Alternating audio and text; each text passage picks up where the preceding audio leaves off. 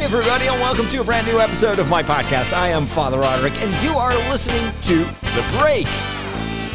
I am currently podcasting from the planet Hoth, and I am tempted to cut open a wampa or something to get warm or anything, because I am freezing. Right now, it is 14 degrees in this room, and I finally... What was that bloop? Oh, I know what that is. That is my Mastodon thingy that is like...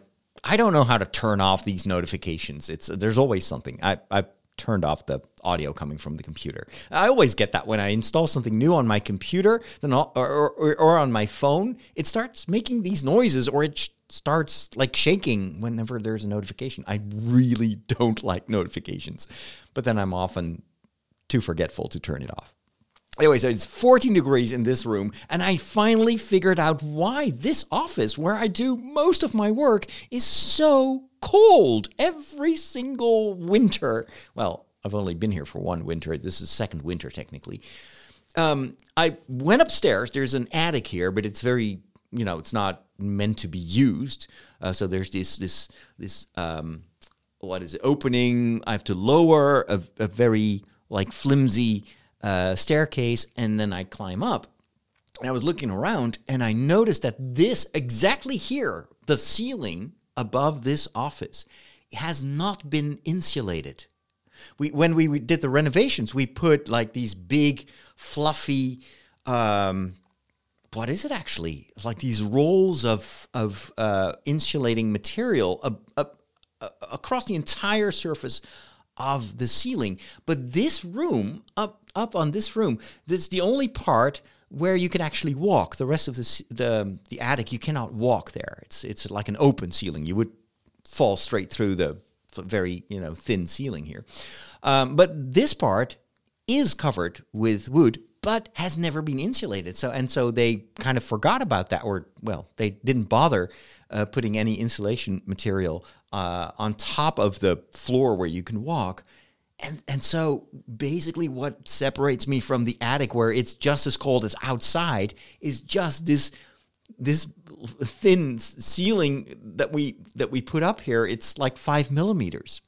So I need to do something about that, because it's still, it's not even really winter. It's about 12 degrees outside right now. But of course it will go sub-zero, and I need this room to podcast and to work. And of course I could, what is that sound? Oh, it's an ambulance. Yeah, that's what you get. Like the road next to the office is a very busy road, and there's a hospital nearby, and so all the ambulances for the area always pass next to my house.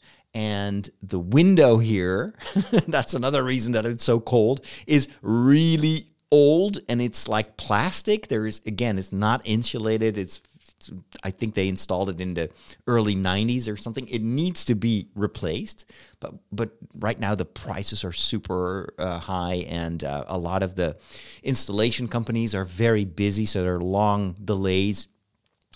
But all that makes that this maybe is the least appropriate room to do my work, because you've got all the noise from the road outside that leaks into this room, and then you've got the cold. And I do have central heating in this room, but even if I turn it full, at 5 or 6, it's got like a scale of 6 is the maximum. It gets warm, but the room doesn't heat up, and so now I know why. Anyway. What doesn't kill you makes you stronger, right? Do you know what's going on? This is what's happening in your world. Face it, Catholics rule. We got Boston, South America, the good part of Ireland, and we're making serious inroads in Mozambique, baby. You've taken your first step into a larger world.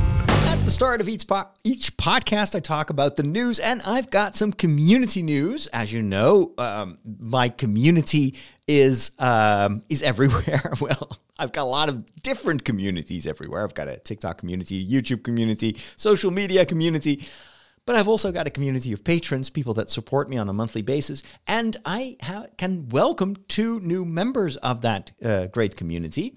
And the first member is has a name that is really hard to pronounce, so I'll do my best. It's Oljoy Onoi. And I really hope that I didn't butcher it too much, but it's thank you so much for joining the community. I wonder where the name comes from. If it sounds a bit, well, it could be basically any country, but yeah, maybe I should just ask, like, hey, interesting name, but where is that from? And then Allison also joined the community of patrons. So thank you so much. And then I also need to thank Steven Edenson for upping his tier. So he went from the $2.50 tier to the €5 tier, which gives you access, or $5 tier. It gives you access to the weekly flagship show that I record for my $5 patrons, which is called Story Secrets. And I just posted a brand new episode in which I go like really deep diving into Star Wars Andor. It's like a show that is an hour and a half long, where I dissect the episodes 7, 8, and 9 of Star Wars Andor. And I'm going to do one other big Andor show when the first season is finished. So then I will do 10, 11, 12. What an amazing show that is. Really, really cool. That's it. That's basically all the news. So let's move on to the world of movies. Not like movies. And TV They're shows. predictable. Like, the guy gets the girl, and that kid sees dead people, and Darth Vader is Luke's father. Not liking movies is like not liking puppies. They're fine. I just get bored and never make it to the end. You know, you need a movie education. You need a movication. I'm gonna give it to you. Listen to this. 25 pounds? No, I ordered 200. Where's beef? You still got that meat connect? You get $12.50 for that on eBay. Boom. You cut vegetables like a bitch. Not system. System, baby. System. This is your brother's house. I was running it fine without you. Why didn't you leave it to you then? Don't wipe your hands on your apron, chef. Jeff. I refer to everybody as chef because it's a sign of respect. You could throw down, huh? Behind. So how you gonna pass the family test? Delicious or impressive? Delicious is impressive. Word. Yo, family's up. I just never had plátanos with, like, grass on it. We want to change this restaurant, right? But we have to change the chemistry. Why are you always like watching me? Because it's just sort of my job. Where the chili flakes? Cousin organizes, it's more confusing. Right there. Labeled chili flakes. This is a delicate ecosystem, and it's held together by a shared history and love. I have every intention of turning this into a respectable place of business. Eventually. Time to try the new sandwiches. Yo, this shit looks different. What do you think? It's redundant and white, just like you. That was the sound of the trailer for a new television show that I've been checking out, and I am hooked. The show is called The Bear, and it was originally aired on Hulu, and it's now also available for Disney Plus members here in Europe on the Stars label. The reason that Disney Plus does not promote this as a Disney production is probably because the very steady amount of swear words in this television series. So what is it about? It is a story about a young chef who actually has worked in one of the best restaurants in the United States, has a fantastic, promising career there, but then inherits the deli of his brother, who actually killed himself. And we don't know exactly what happened or why he took over that deli. But when the series starts, he is working there in the heart of Chicago. He is from New York originally. So he was working in this very fancy restaurant. And now he's working in this very old deli where people have no idea about the fine cuisine that he was used to. And he has to also deal with his cousin, who actually expected to inherit the business, still is in charge in a certain way. And there is lots and lots of drama in that first episode. So he wants to turn that deli into a phenomenon. Basically, he brings all his skills to this very humble place with this ideal to turn it around, maybe as a way to honor his brother. I don't know exactly. That's one of the things that I like so much about this television series. You feel that there's so much under the surface, but you don't know exactly why people are acting the way they do, why they are behaving the way they do. But over time, you get to know these people and you start to discover their backstory and what has been going on. And for me, it's maybe the best way to engage me. I want to know why these people are there and why they clash and why sometimes they come together. And it's really, really well done. The whole television show has a very gritty feel to it. It's almost like a mockumentary, but it's not really a comedy.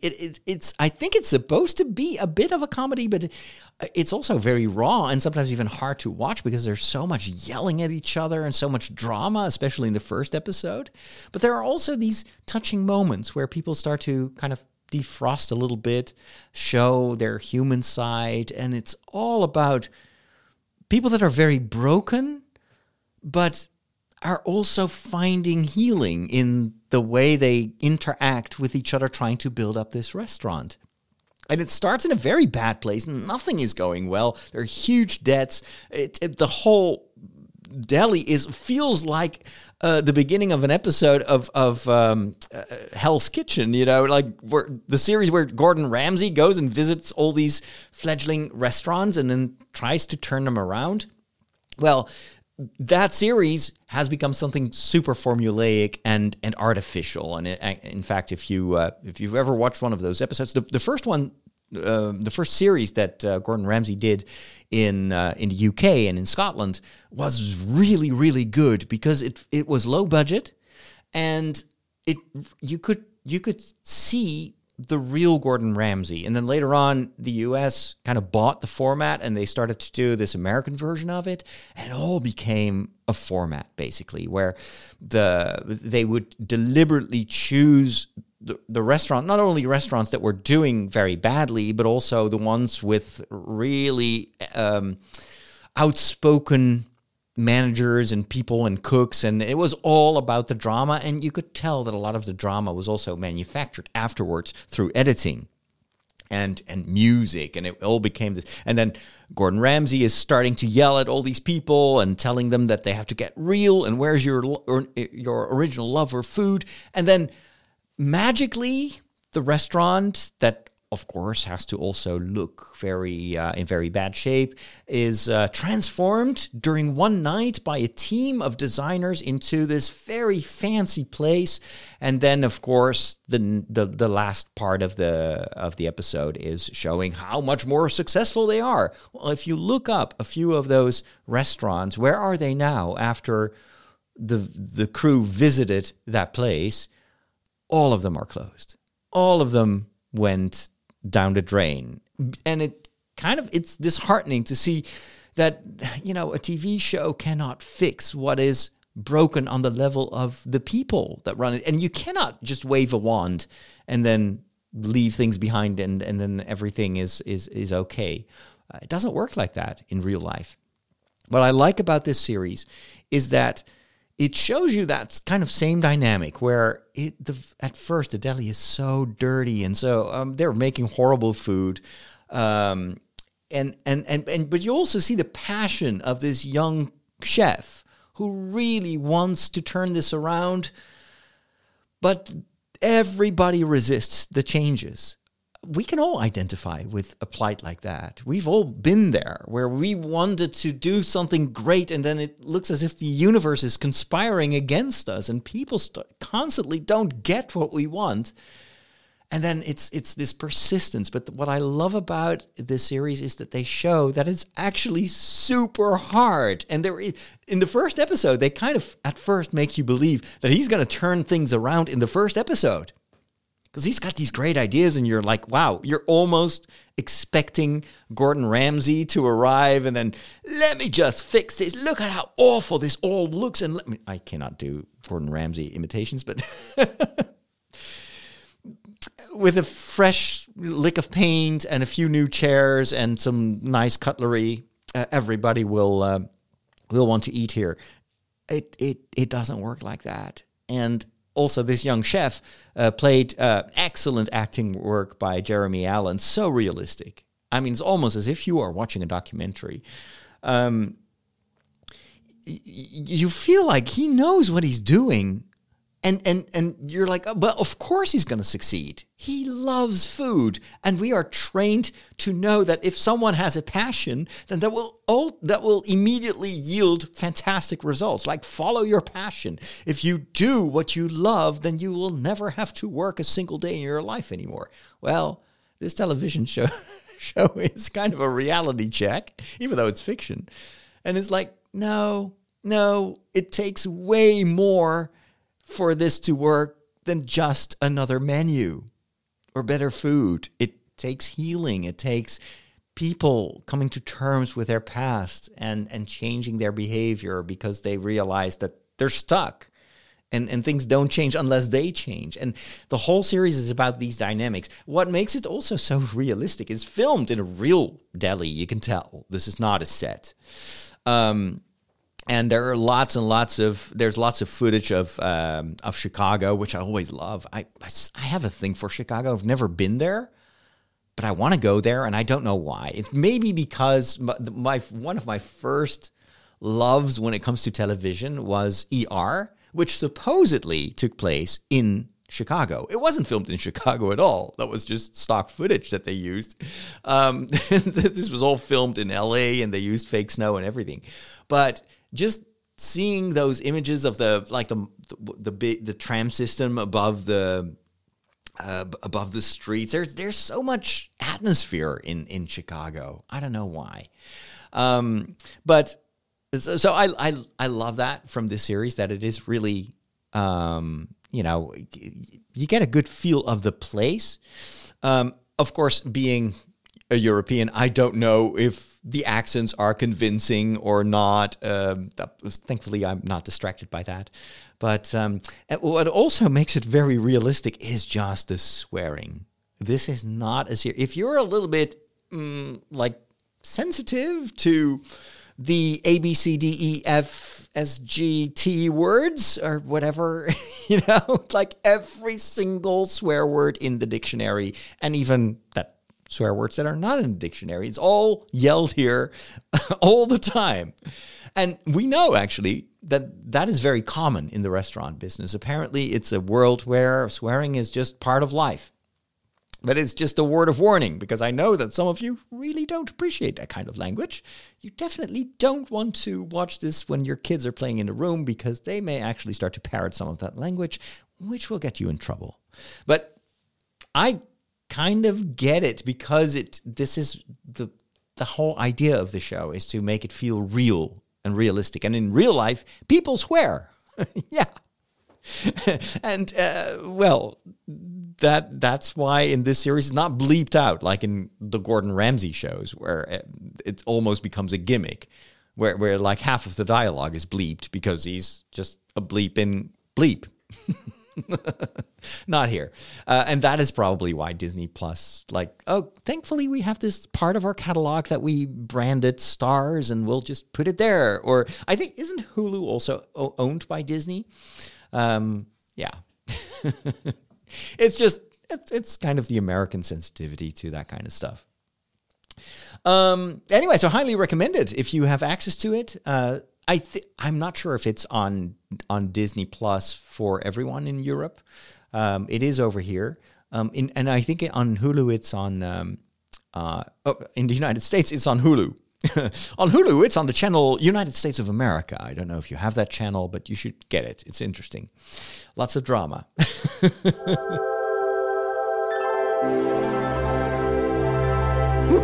Catholics rock! And now it's time for a place and a company that will never swear at you. On the contrary. Catholics can be a peculiar bunch. No meat on Friday. Oh, meat? What do they eat? Light bulbs? This segment is called The Peculiar Bunch because, well, Catholics can be a peculiar bunch. Or worse. But I'd like to explain what we do. Man, you guys got more crazy rules than Blockbuster Video.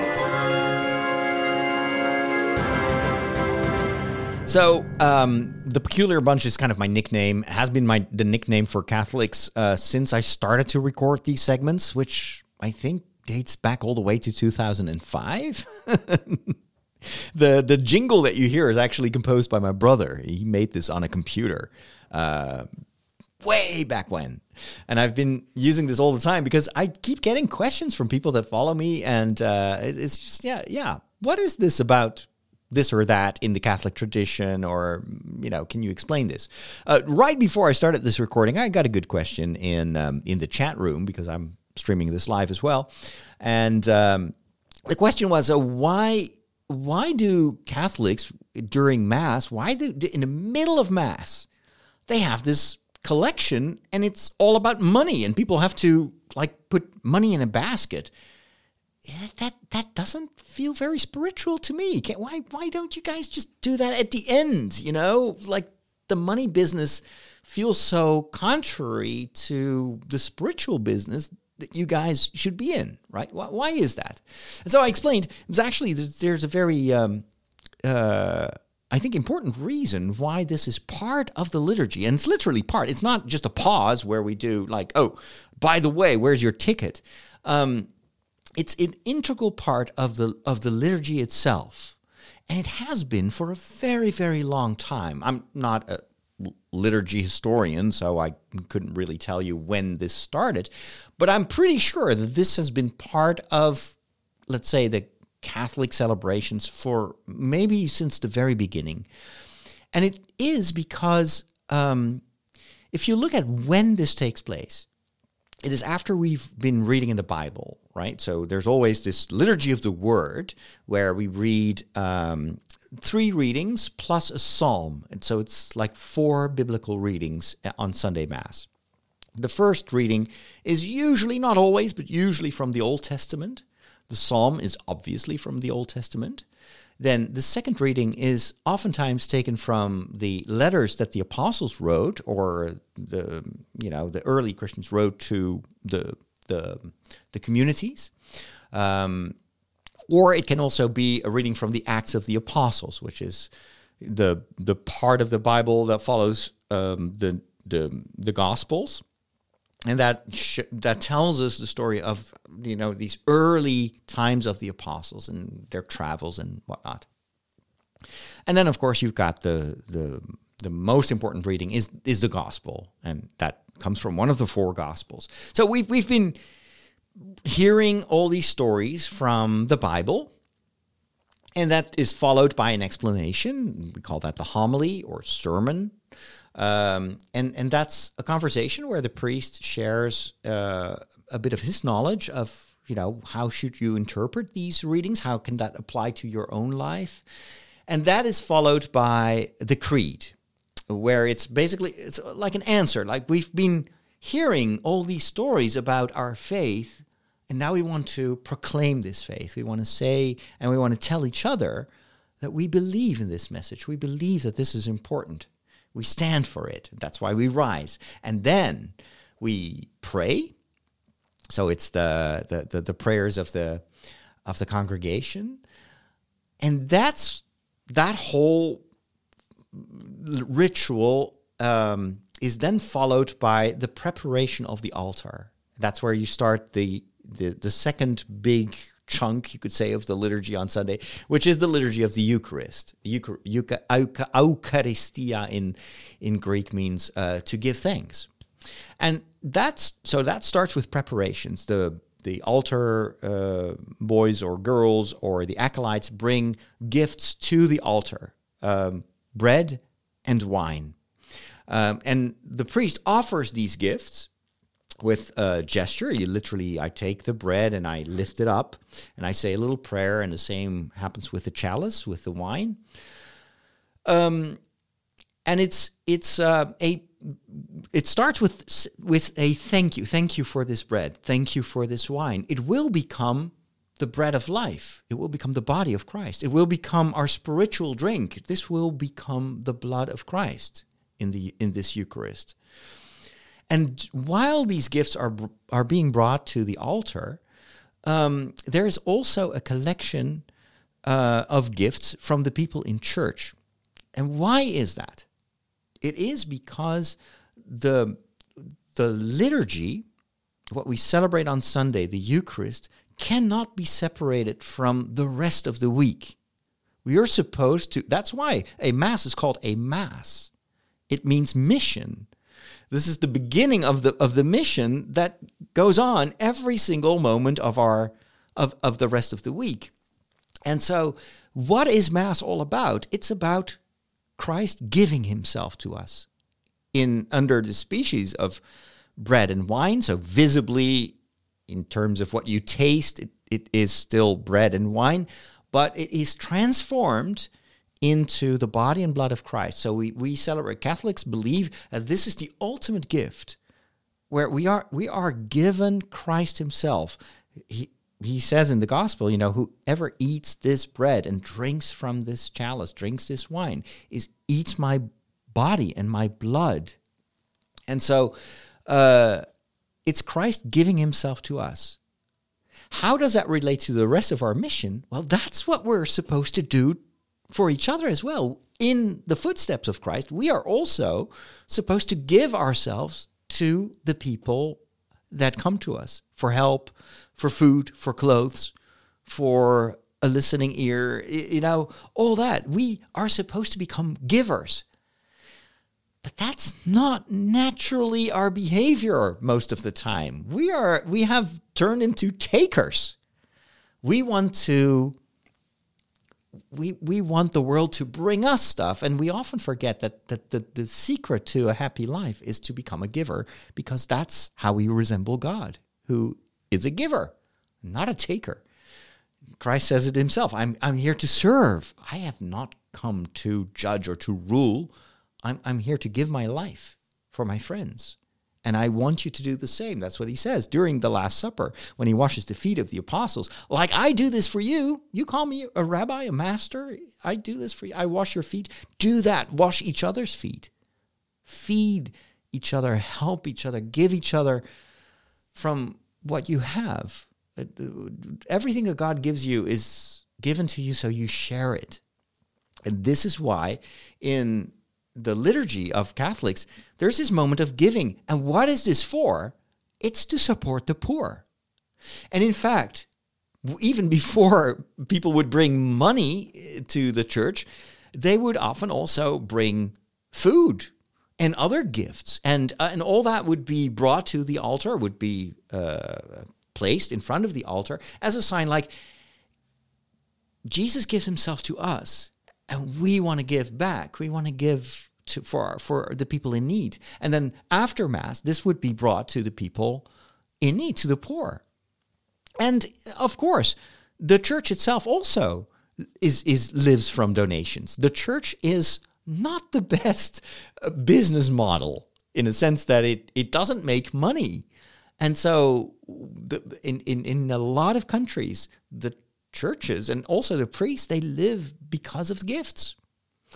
And so the thing is, in our very, let's say, in the whole liturgy itself, it can become abstract. This is why, at least in the Netherlands, we always mention why people give in the collection. So oftentimes not always, but in the churches that I've served so far, oftentimes there are two collections. There's one where people are told, this is to support your community, to support the pastoral work that we do. We need to pay for the heating in the winter. there are expenses for the work, the pastoral work that we do. You make that possible, that we can be there for people. And the second collection is often for the poor, or for the missionaries, or for, sometimes it's the food distribution center in town, or the care for the homeless, or, all sorts of stuff. So the fact that we have a collection during Mass is not because we're focused on money. It's to help us to stay in this giving frame of mind, because that is what we celebrate in the Eucharist, is the gift of Jesus. And that's what we should celebrate the rest of the week. And that is that we are put in a position where we are able to give ourselves to others. And we know from experience that that is what makes us truly happy. When did you become an expert in thermonuclear astrophysics? Last night. The packet. The extraction theory papers. Am I the only one who did the reading? I did a ton of reading this past week, but it's what I read this morning that really, really, really got me excited. I saw a post on Mastodon of someone who said, hey, did you notice that there is a new audiobook that premieres today? And it's the audiobook version of a book that came out, I think last year or maybe even 2 years ago, called The Fall of Númenor. And I remember when it came out, this was before The Rings of Power was, well, they were probably already producing it, but it wasn't a thing yet. So The Fall of Númenor is a collection of stories based on, of course, the tremendous work that Christopher Tolkien, Tolkien's son, did, taking stories from the Silmarillion and from some other works. Tolkien created a lot of backstory for his world, and then he put together a number of these stories under the title of The Fall of Númenor, trying to create a bit of a consistent story that would bring together all these fragments of what happened with the civilization of Númenor. When that came out, I was excited, but it was Second Age, and I didn't know much about the Second Age. I hadn't read the Silmarillion yet at that time. And so I was like, yeah, I bought it when it was on Amazon on sale, but I never read it because I felt it was so daunting. The whole First Age and Second Age, it felt like this, thankfully in The Lord of the Rings, you're not really supposed to know all these things. It's in the background, but it's not required reading. But now that The Rings of Power has come out, of course, all that is so much more tangible. And we've seen Númenor, we've seen the world of the Second Age. And so when I heard that today would be the premiere of the audiobook version of The Fall of Númenor, I went online and looked at my Storytel account, which is similar to Audible. It's also available on Audible starting today. And I saw that they already had it. So I started listening to the audiobook this morning. And what a difference that makes. Unbelievable. It's so well done. There are multiple voices, and it's not just the stories about Númenor, which is this island. It's a little bit like Atlantis in a certain way. It's the Middle-earth variant, you could say, of the stories of Atlantis, which actually has been one of the stories that Tolkien wanted to write even before he started writing The Hobbit. So it's not just those stories and that history, but it's also the first part of the book is an introduction. And it tells you how Tolkien developed this idea of the Second Age and Númenor and all that, and where it came from. And it was just riveting. And every time they are reading from the letters of Tolkien, it's a different voice. And so it's almost like a radio play. You're like, wow, I was fascinated. And it also helps that this is read by people who actually know what they're talking about. And so all the elvish words are pronounced correctly. It's just sublime. It's so much fun listening to these great voices reading all that material. Plus, for me, it was super handy explainer. Some of the stuff I already knew, other things were completely new to me. And it's very well done, that introduction.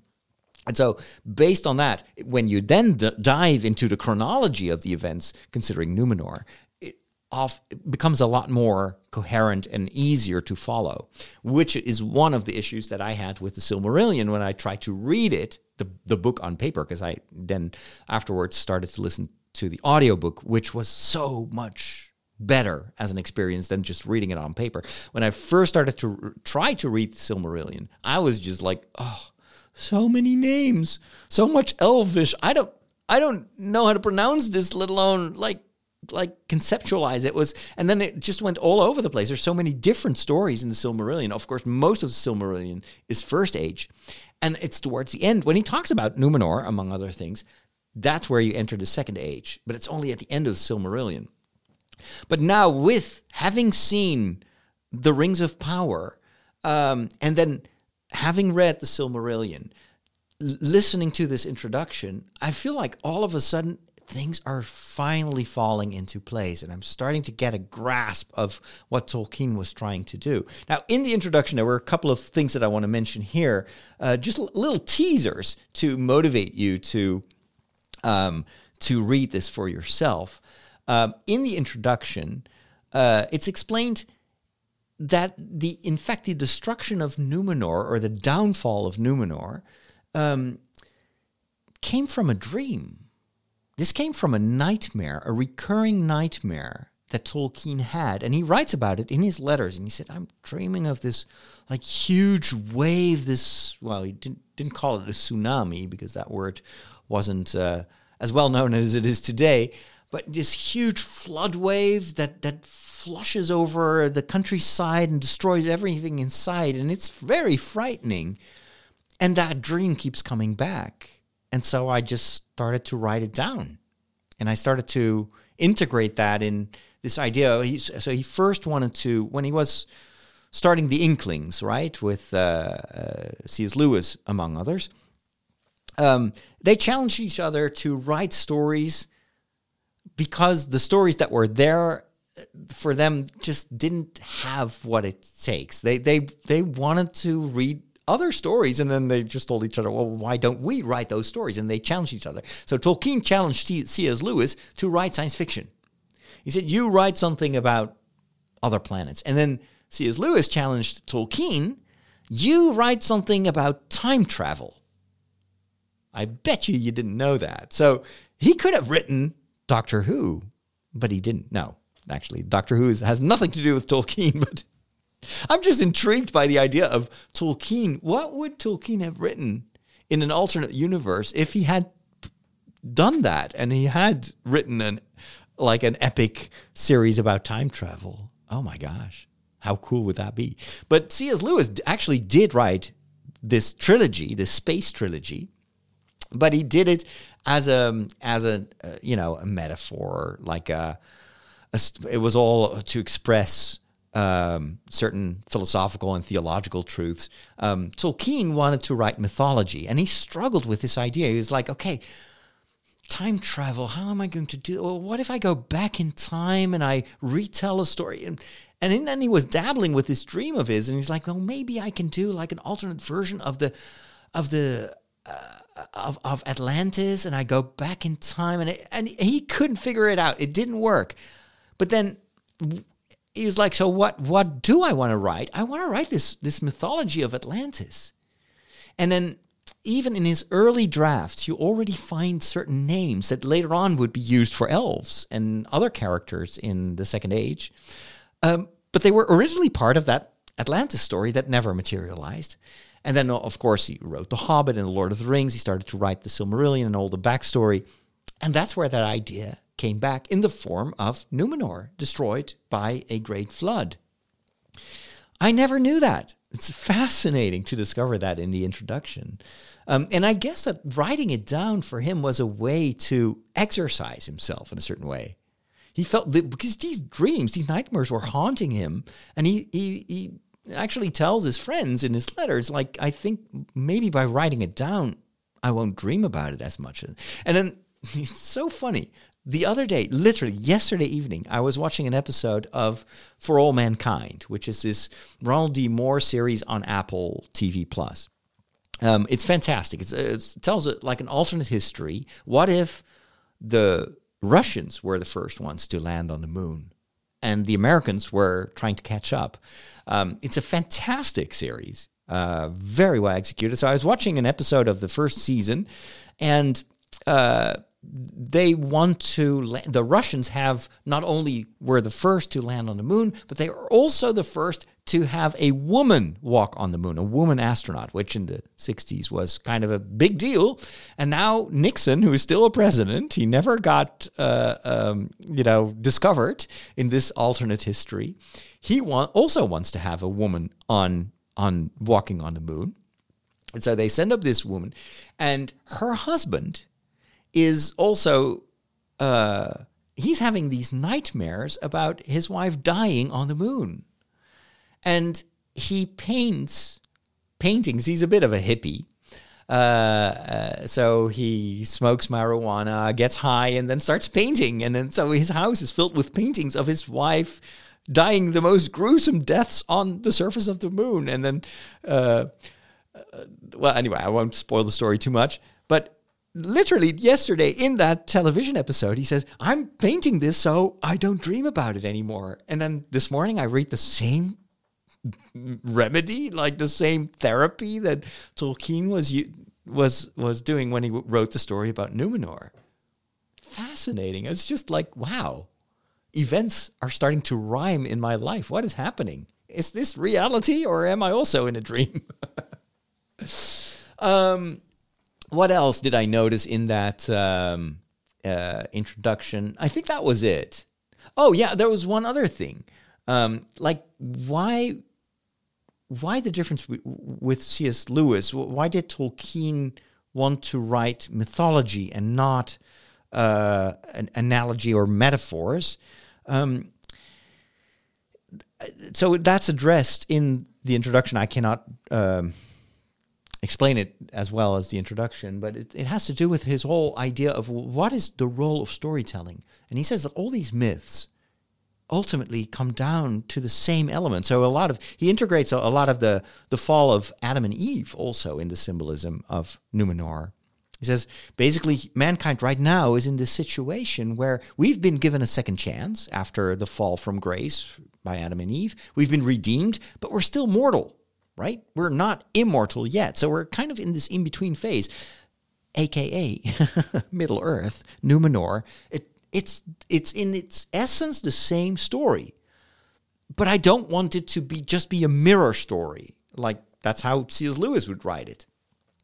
And he says, well, because ultimately mythology can be different from just historic observations or fairy tales, because myths express the truth. The truth shines forth in all our myths.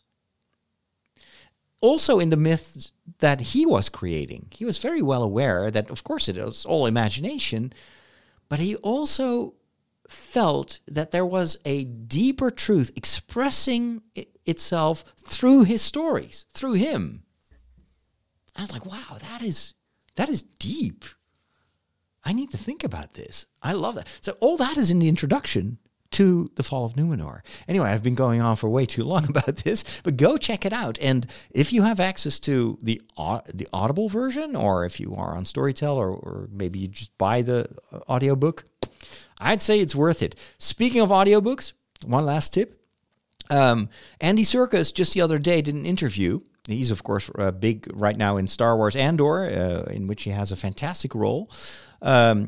But we all know him, of course, as the actor who played and voiced Gollum in The Lord of the Rings and The Hobbit. Well, he announced that he will be recording The Silmarillion. He has already done a fantastic audiobook recording of The Hobbit and The Lord of the Rings. Highly recommended. It's fantastic. He does all the voices. And not just Gollum. I mean, it's all the voices. It's amazing. I've never heard something like that. So it's sheer joy. Someone who's so well versed in the world of Middle Earth, not just because of his role, but he loves Tolkien. He's very, very knowledgeable. And then having him read the Silmarillion, so looking forward to it. It's going to be amazing. We are on the cutting edge of technology. Wow. Well, what does that mean? Let's plug it in. It's going to say, hey, I see you plugged in a new device, and it's going to load in the appropriate drivers. You'll notice that this scanner build, Well, all your technology stuff, it just ends in disaster. But there is one more thing. I would like to talk about a very recent technology, which is mesmerizing. It's so incredibly cool. I'm not talking about gadgets. I'm not talking about phones or VR goggles, but artificial intelligence when it comes to art. You must know about this. You've probably, if you're on social media, you may have seen these like digitally painted images that are completely created by a computer, by artificial intelligence. The two leaders in the field are a service called DALL-E and even more famous Midjourney. And the idea is we have this artificial intelligence where, with this big data, huge computational systems that are fed by all the data that's available on the internet nowadays, you can train computers to use all that knowledge to create something new.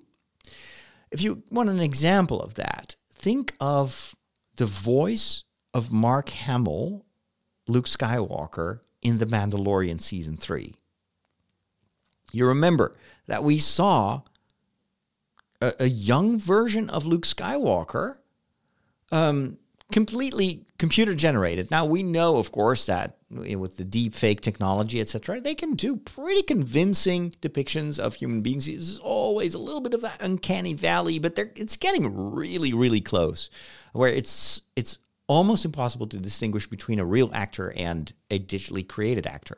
But that is still kind of conventional technology. What blew me away even more was maybe the thing that most people didn't notice or didn't realize, and that is the voice of Mark Hamill sounded as if it was recorded when Mark Hamill himself was in his 20s. But it's all new lines. So they didn't just reuse lines like they did in an episode of Star Trek Prodigy that I watched the other day, where this is a fantastic episode. I love Star Trek Prodigy, by the way. It's an animated series made for kids. It's on Nickelodeon, but it's highly recommended for adults as well. It's a really fun story. And so in this one episode, they're in this holodeck simulation, and they can conjure up great captains and crew members from the past. And so in this one episode, you will have on the bridge Spock and Odo is there, Chakotay, who else? Anyway, Uhura is there too. And they used the actors if they were still alive. And for others, they used, like with Spock, they just used sound bites from the early episodes. And you can tell because it sounds different. It doesn't sound very, you can tell they just lifted quotes from various episodes. But in Star Wars, in The Mandalorian, they did something completely new. They re-rendered Mark Hamill's voice. So apparently Mark Hamill did actually record the lines, but, well, you know how Mark Hamill sounded in the sequels, right? He's got this gravelly voice. He's an older actor right now. And his voice has really changed a lot. In a certain way, Harrison Ford, who's much older than Mark Hamill, still sounds very much as the way he sounded when he was young. Mark Hamill, really not the same voice. Carrie Fisher, when she was still alive, same thing. Her voice as an older person was, well, she wasn't that old, but she was in her early 60s. But the smoking, the drinking, the substance abuse, it really ravaged her voice. But So Mark Hamill did record the lines for The Mandalorian, but then they used artificial intelligence. They used computational voice generation and they fed the algorithm with old audiobook recordings by Mark Hamill. So, for instance, you have the radio dramas where you have a lot of recordings that were done when Mark Hamill was the age that he has in, the original movies. They fed that into the computer, and then the computer took the current voice of Mark Hamill and tweaked it so that it sounded like the young Mark Hamill.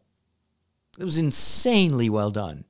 They did the same, actually, even they went one step further with Darth Vader. They, in the what was it? The Obi-Wan Kenobi series, there's this confrontation between Obi-Wan Kenobi and Anakin Skywalker, a.k.a. Darth Vader. None of those lines were recorded. This was all generated by the computer using the original recordings of James Earl Jones. And actually, James Earl Jones apparently has signed away the rights to his voice, at least his Darth Vader voice.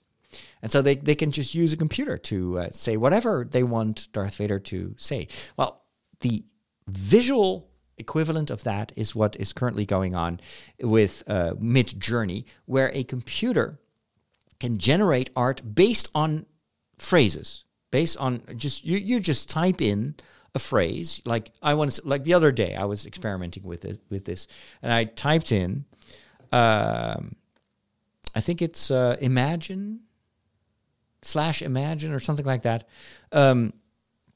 A Catholic procession on the planet Mars.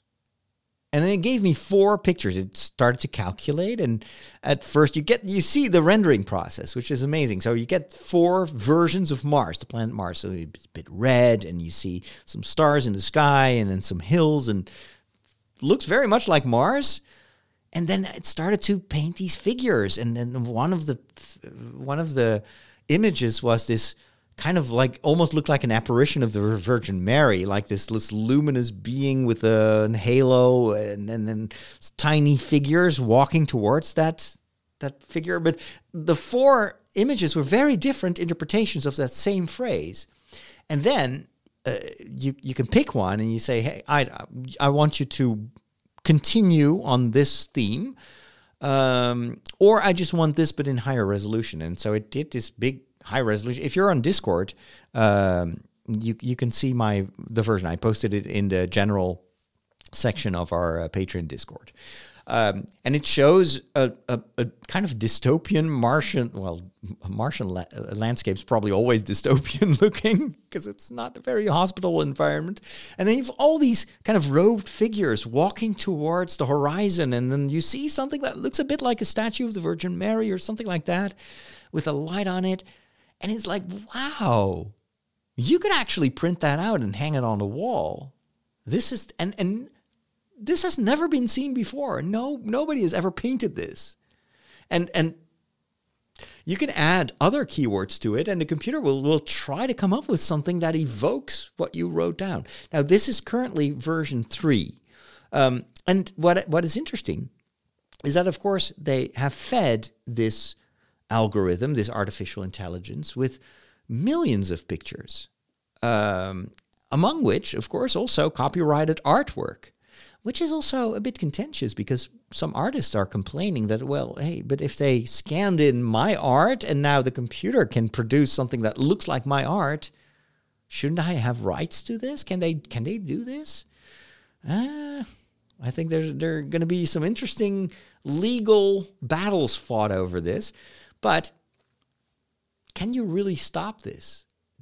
Google has been doing this. Amazon has been doing this with voices as well. If you look at the evolution of the voice synthesis of Siri or Alexa, Google is a bit behind, I feel like. That some of their voices are great, but for instance, the voice that I have on my Android phone, when it reads books, it still sounds like something from 5 years ago. It's very artificial, not very nice to listen to. But especially Alexa, I'm always super impressed. If I ask Alexa to read me my latest Kindle book, it sounds like literally like someone is reading that to me. It sounds like a real person.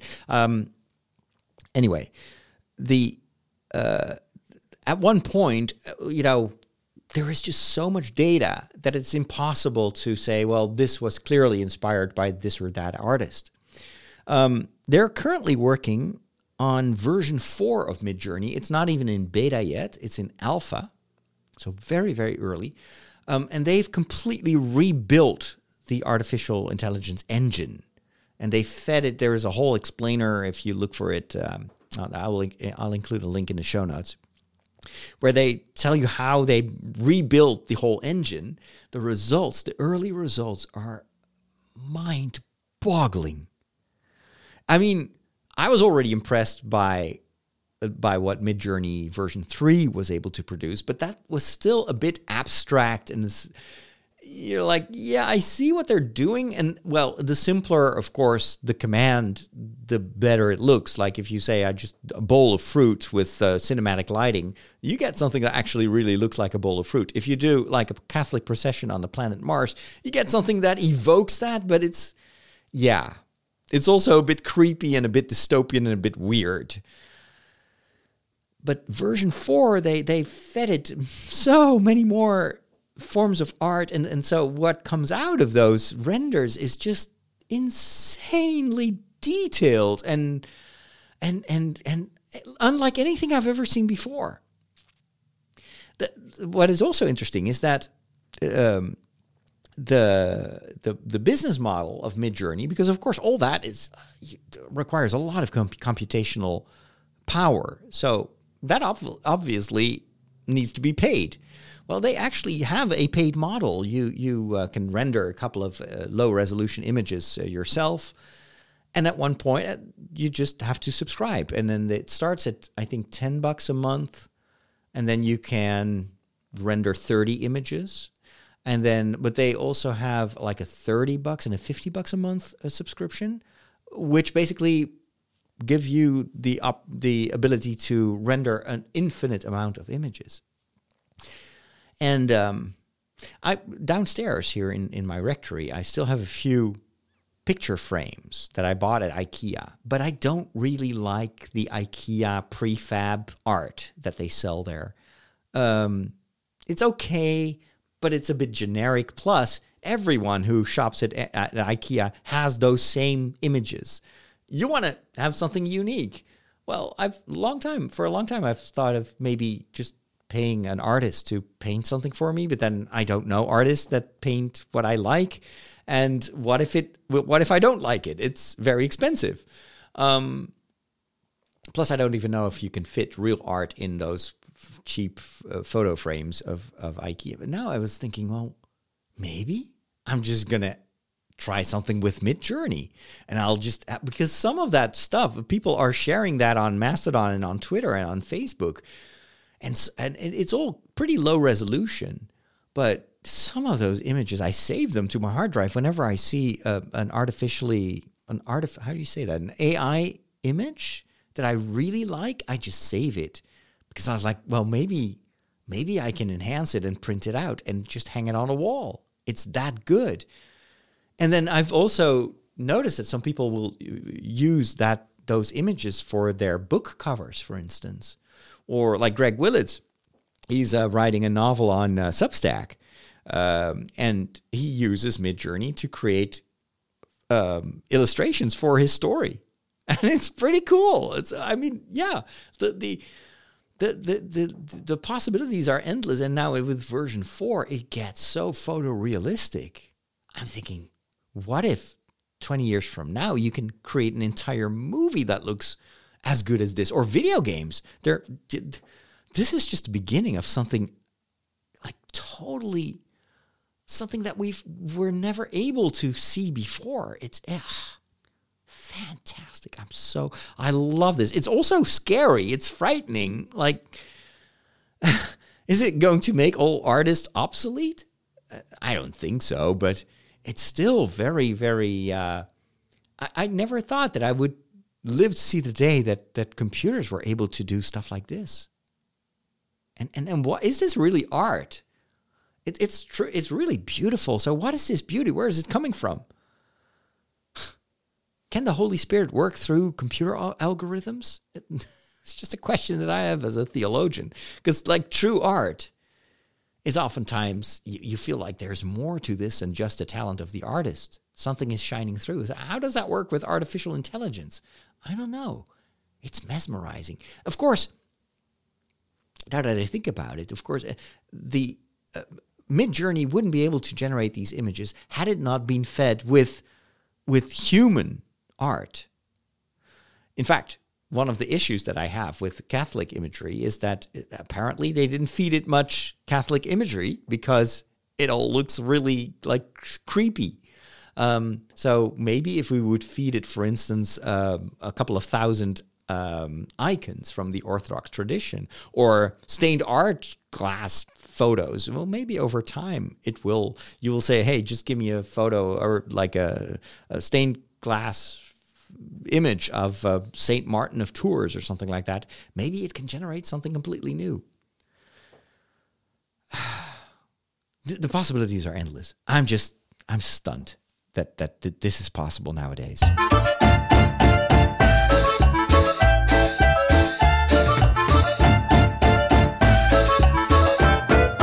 Well, to wrap things up, we pay a quick visit to my kitchen, and I'm not here to give you a recipe today, but I want your advice. For those of you that are sometimes making pizza at home, homemade pizza, I'm not talking about, those of you that order that at whatever takeaway place or even worse, the frozen pizzas from your local supermarket. But I try to make my own pizza. I've tried that several times. I've got this bread machine, and it has a mode for pizza dough, and I followed the instructions, and it's perfectly fluffy pizza dough, really no hassle. But then I roll it out. I put the ingredients on top of it, the tomato sauce and then some mozzarella and some other cheeses, sometimes some meat, some artichokes and whatnot. I love that about homemade pizza. I can just make really nicely layered, special variants of pizza. Whereas if you would buy that at the supermarket, especially the more fancy pizzas, they're very expensive and they're not really that tasty. My problem is not that stage. It's then I put it in the oven, and I always thought that you had to make pizzas at very high heat. So I turn up the heat, I put the pizza in, and it looks great, and I take it out. It smells great, but then it's so dry. And like the pizza dough is very tough and way too crunchy. And then it tastes and feels nothing like the pizza that I would order from, New York Pizza or Domino's or even the supermarket pizzas. I'm almost afraid to say it here, but they actually taste better than the ones that I make myself. What am I doing wrong? Why are all my pizzas so like concrete and so dry? And you will say, hey, but you leave it in the oven for too long. The thing is, I also experimented with that, and I only put it in the oven for a short time, but then the dough it would still be raw in the middle. It's still not fluffy so I cannot figure it out. What am I doing wrong? If you have any advice for me, I'd love to hear it, because I love pizza. But I'm so discouraged to make pizza myself. What am I doing wrong? I will leave you with that.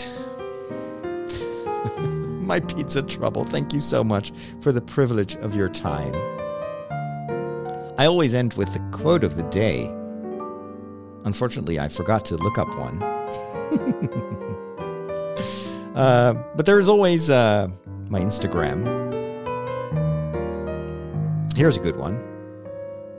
The biggest lesson that I learned this year is probably to not give so much of yourself to people who will not do the same for you. Let's think about that. All right. If you want to follow me, just look for Father Roderick wherever you are. If you want to try out that Mastodon thing that I talked about last week, don't be afraid. It's fun. It's a nice whole new world. If you want to look me up, I'm Father Roderick at mastodon.online. If you want to support me, there's patreon.com/Father Roderick. And for my patrons, of course, there is Story Secrets, extra podcasts every week, and a vibrant community on Discord. And of course, you help me to reach out to people that otherwise would never come across a priest. So, yeah, there's that. And if you want to catch me live, make sure to be subscribed to my YouTube channel and follow me on social media. See you next time. God bless.